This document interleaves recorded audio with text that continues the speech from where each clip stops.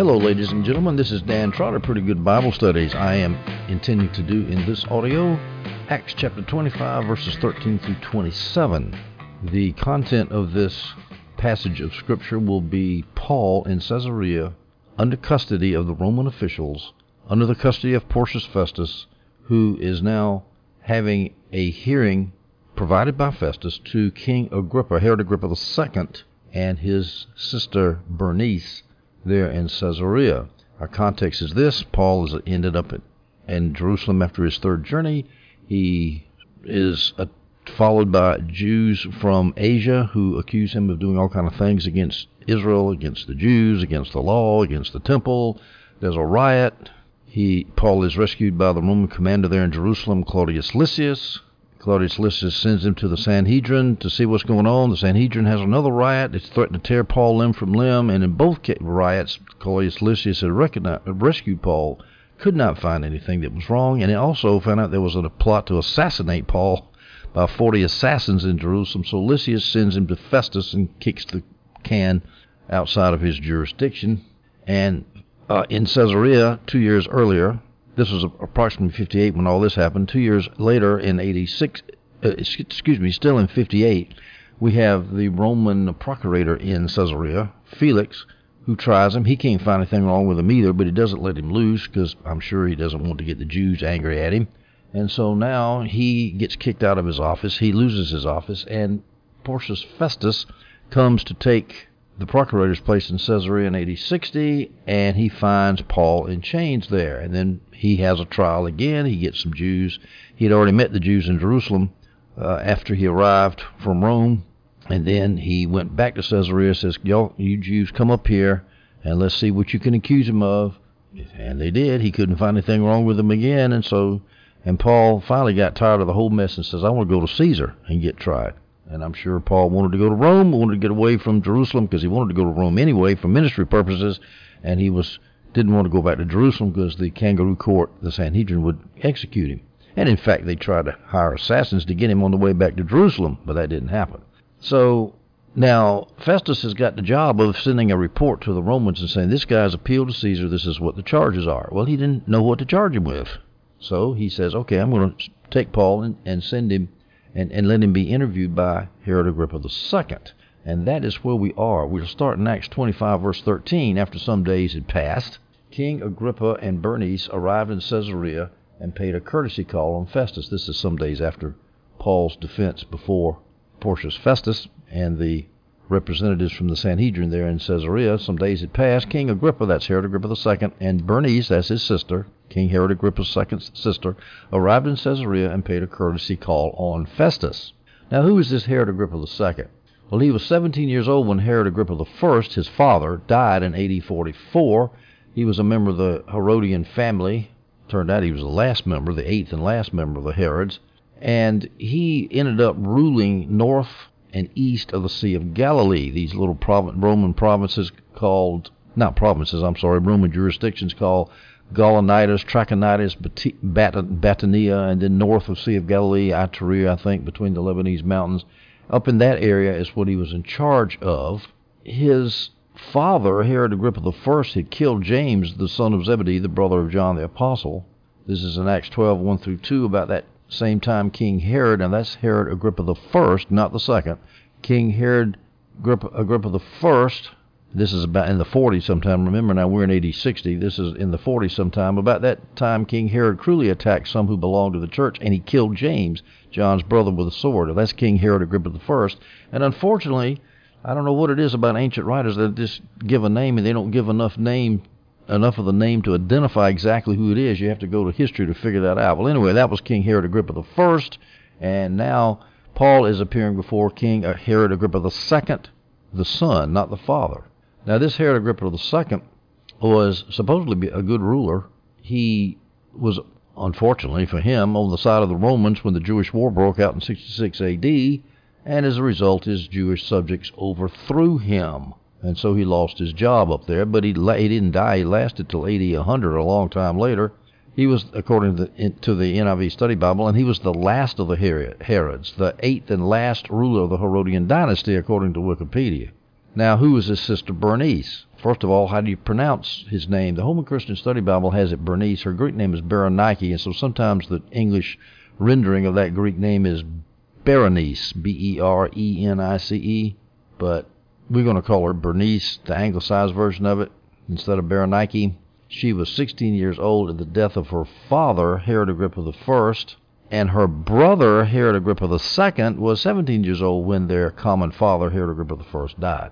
Now, she's kind of well known because she lived with her brother, Herod Agrippa II, and that's why she showed up at this hearing. Well, the fact that she was living with her brother led to all sorts of vicious rumors that she was living in incest with her brother. Now, nobody will ever prove that. She later married a guy named Polemon, who was king of Cilicia, right nearby there, Paul's home province, to silence the rumors that she was living in incest. But later she left Polemon of Cilicia to live with Herod Agrippa II again. Well, that could be perfectly innocent, I don't know. But Jameson, Fawcett, and Brown said that her subsequent licentious life tended to confirm the rumors.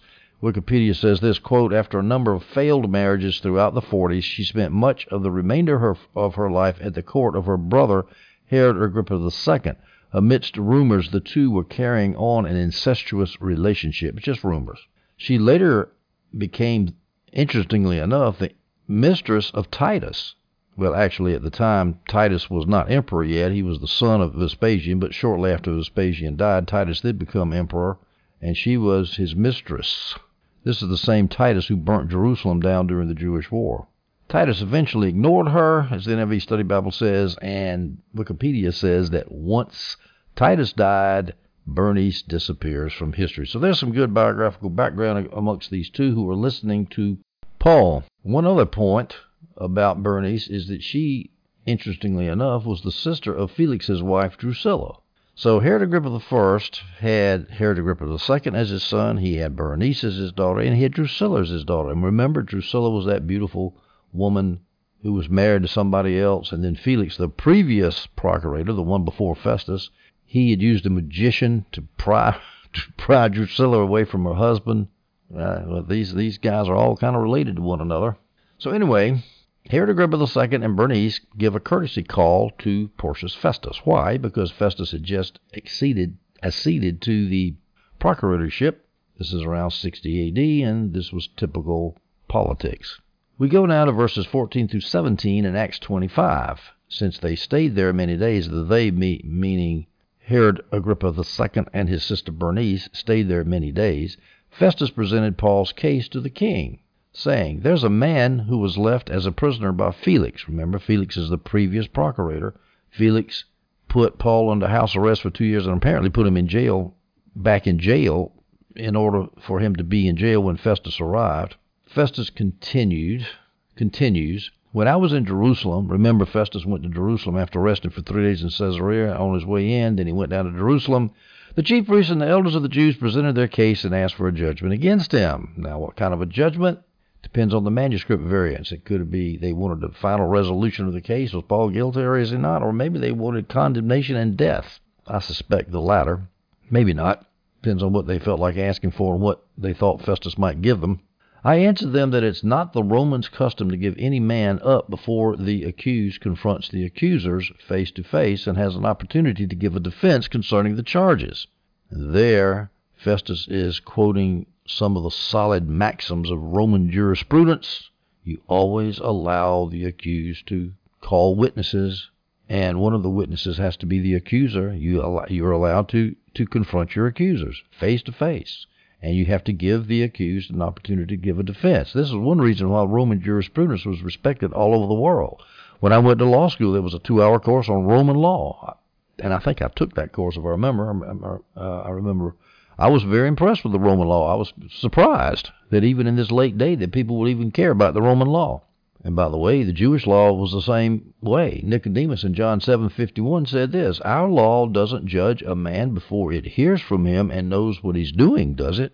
So you see, all good legal systems will allow accused people to defend themselves and to confront their accusers. Verse 17 in Acts 25, Festus continues, speaking to Herod Agrippa II and his wife Bernice. Therefore, when they had assembled here, I did not delay.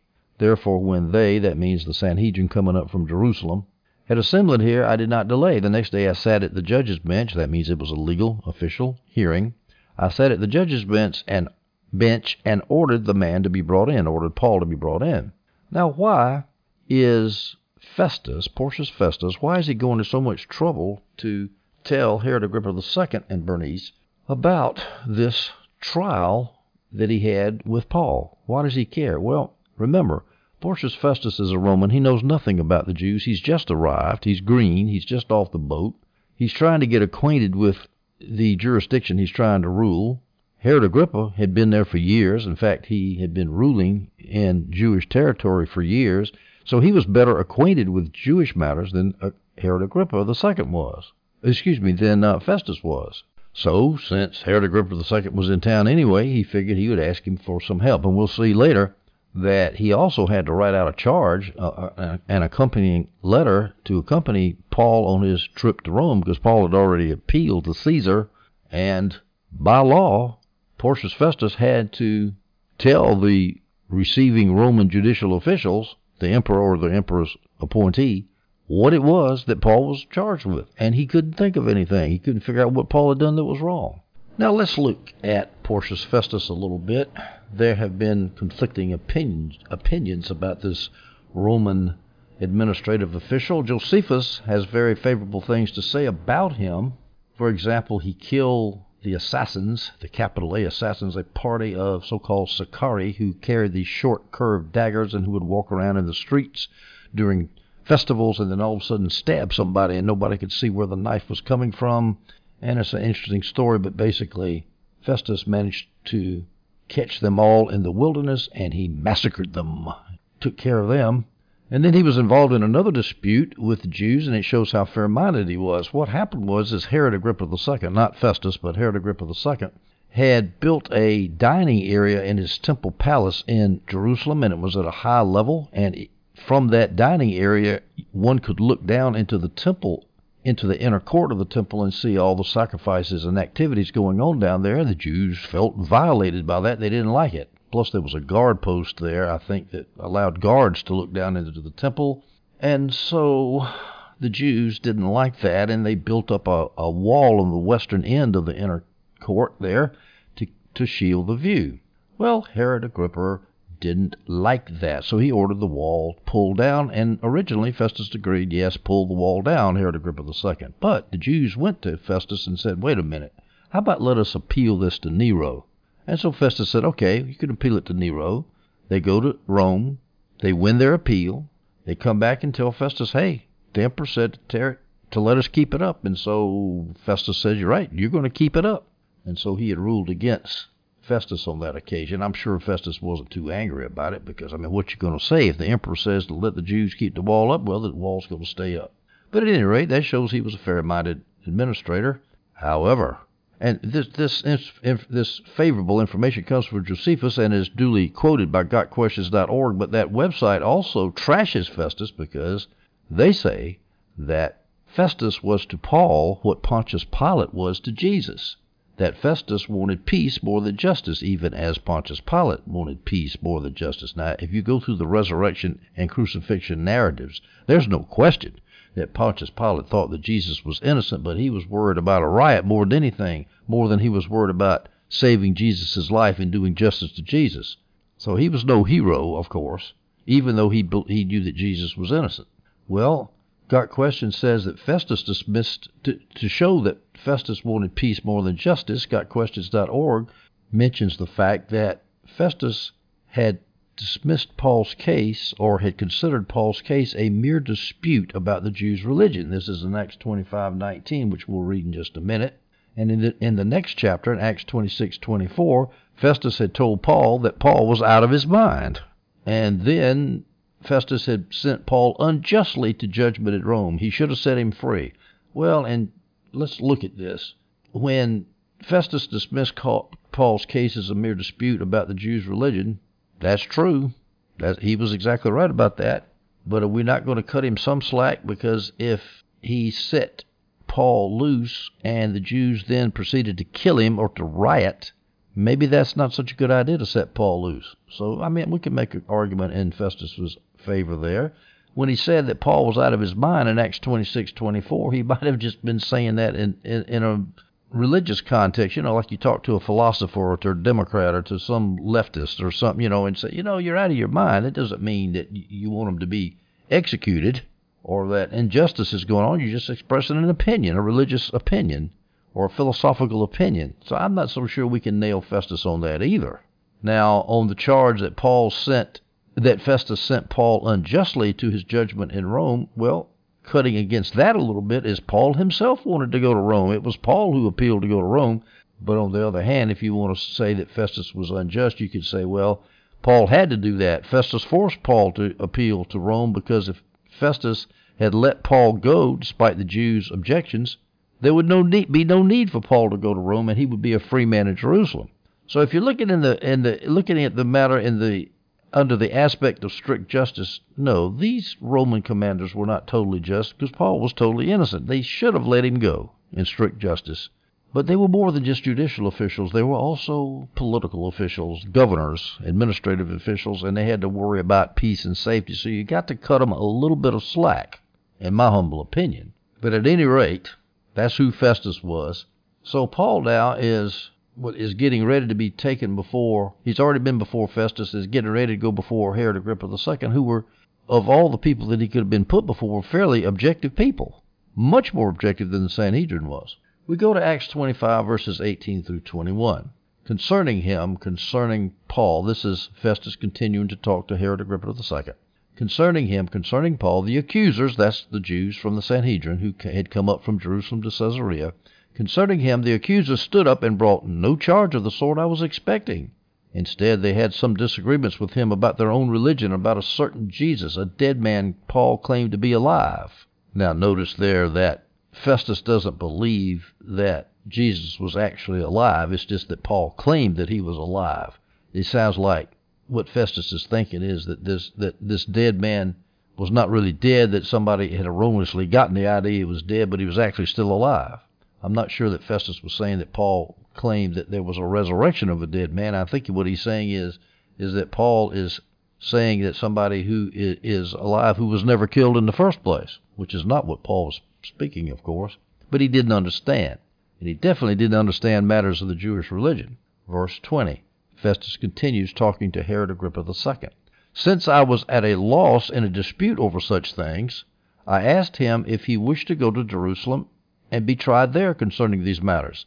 But when Paul appealed to be held for trial by the emperor, I ordered him to be kept in custody until I could send him to Caesar.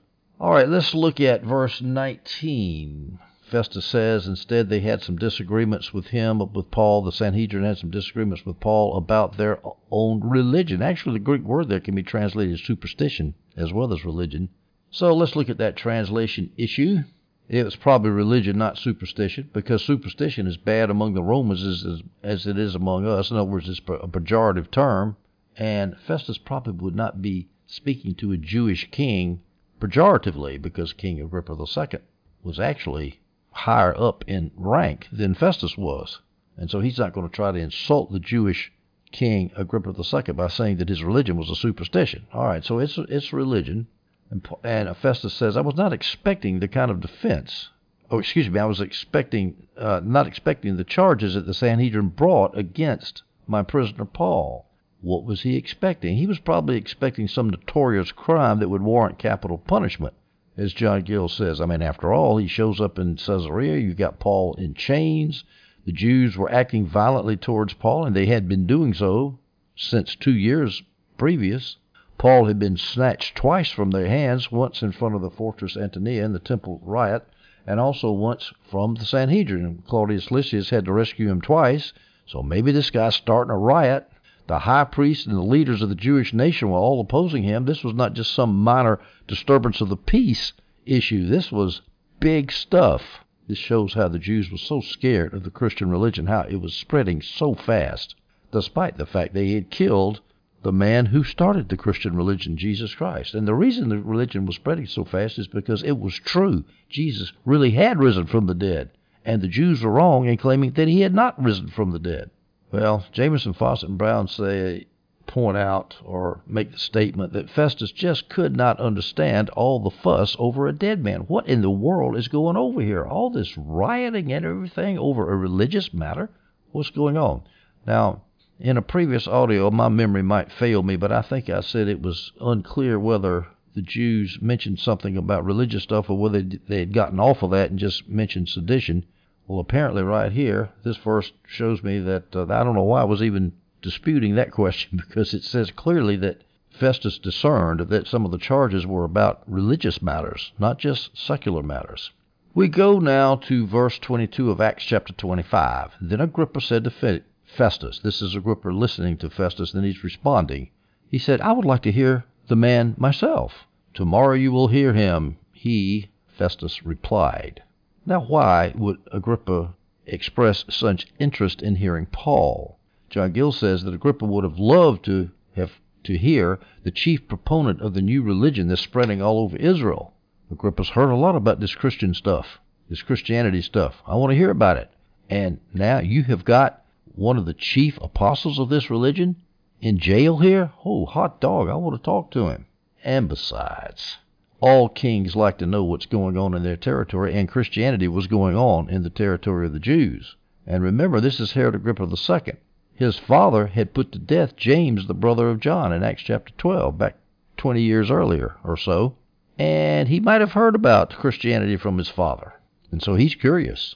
So he gets a date the next day to listen to Paul. We go to Acts 25, verses 23 through 27. So the next day, Agrippa and Bernice, now Bernice is this is Herod Agrippa II, and Bernice is his sister, came with great pomp and entered the auditorium. They're kings, remember, they called him king. It's hard to keep all these Roman officials straight, their jurisdiction straight. Sometimes it's split up, sometimes it's taken away from them, and who's in charge, and is it a procurator or is it a king?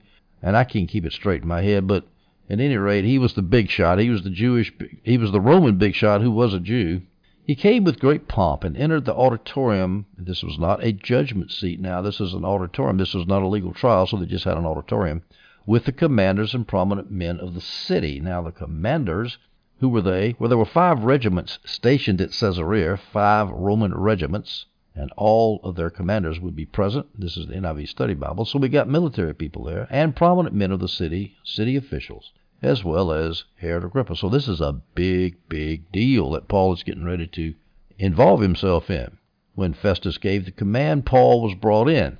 Then Festus said, King Agrippa and all men present with us, you see this man about whom the whole Jewish community has appealed to me, both in Jerusalem and here. What he's referring to there is when he got to Caesarea on his new appointment in about AD 60. He was tired. He rested for 3 days in Caesarea. Then he went up to Jerusalem to see the capital, and he talked to the Jews there, and they said, well, you got to give us this man Paul. And then Festus says, no, you got to come back to Caesarea, and I'll try him up there with you present.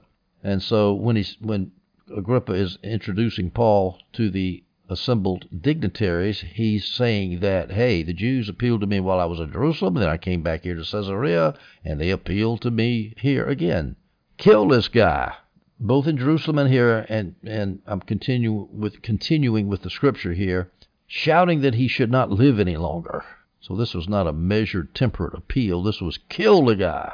Verse 25, now I realized that he had not done anything deserving of death, and once again, just like Lysias, who couldn't find anything deserving of death in Paul's activities, neither could Festus. This shows that he's perfectly innocent. Now I realized that he had not done anything deserving of death, but when he himself appealed to the emperor, I decided to send him. He had to send him, actually. It was not much of a decision. I have nothing definite to write to my lord about him, my lord Nero. By the way, it's interesting that early emperors would never allow anybody to call them lord because that sounded like a master-slave relationship, and they didn't want their subjects to be considered slaves. After all, this was allegedly a Roman republic. Even the emperor Octavian called it a republic. But by the time of Nero, that's all right. You can call the emperor lord because they had sunk further into slavery. The Roman citizens had. Festus continues, I have nothing definite to write to my lord about him. The reason he had nothing definite to write to Nero about Paul was that Paul was completely innocent. Therefore, I have brought him before all of you, Festus continues, and especially before you, King Agrippa, that's Herod Agrippa II, so that after this examination is over, I may have something to write.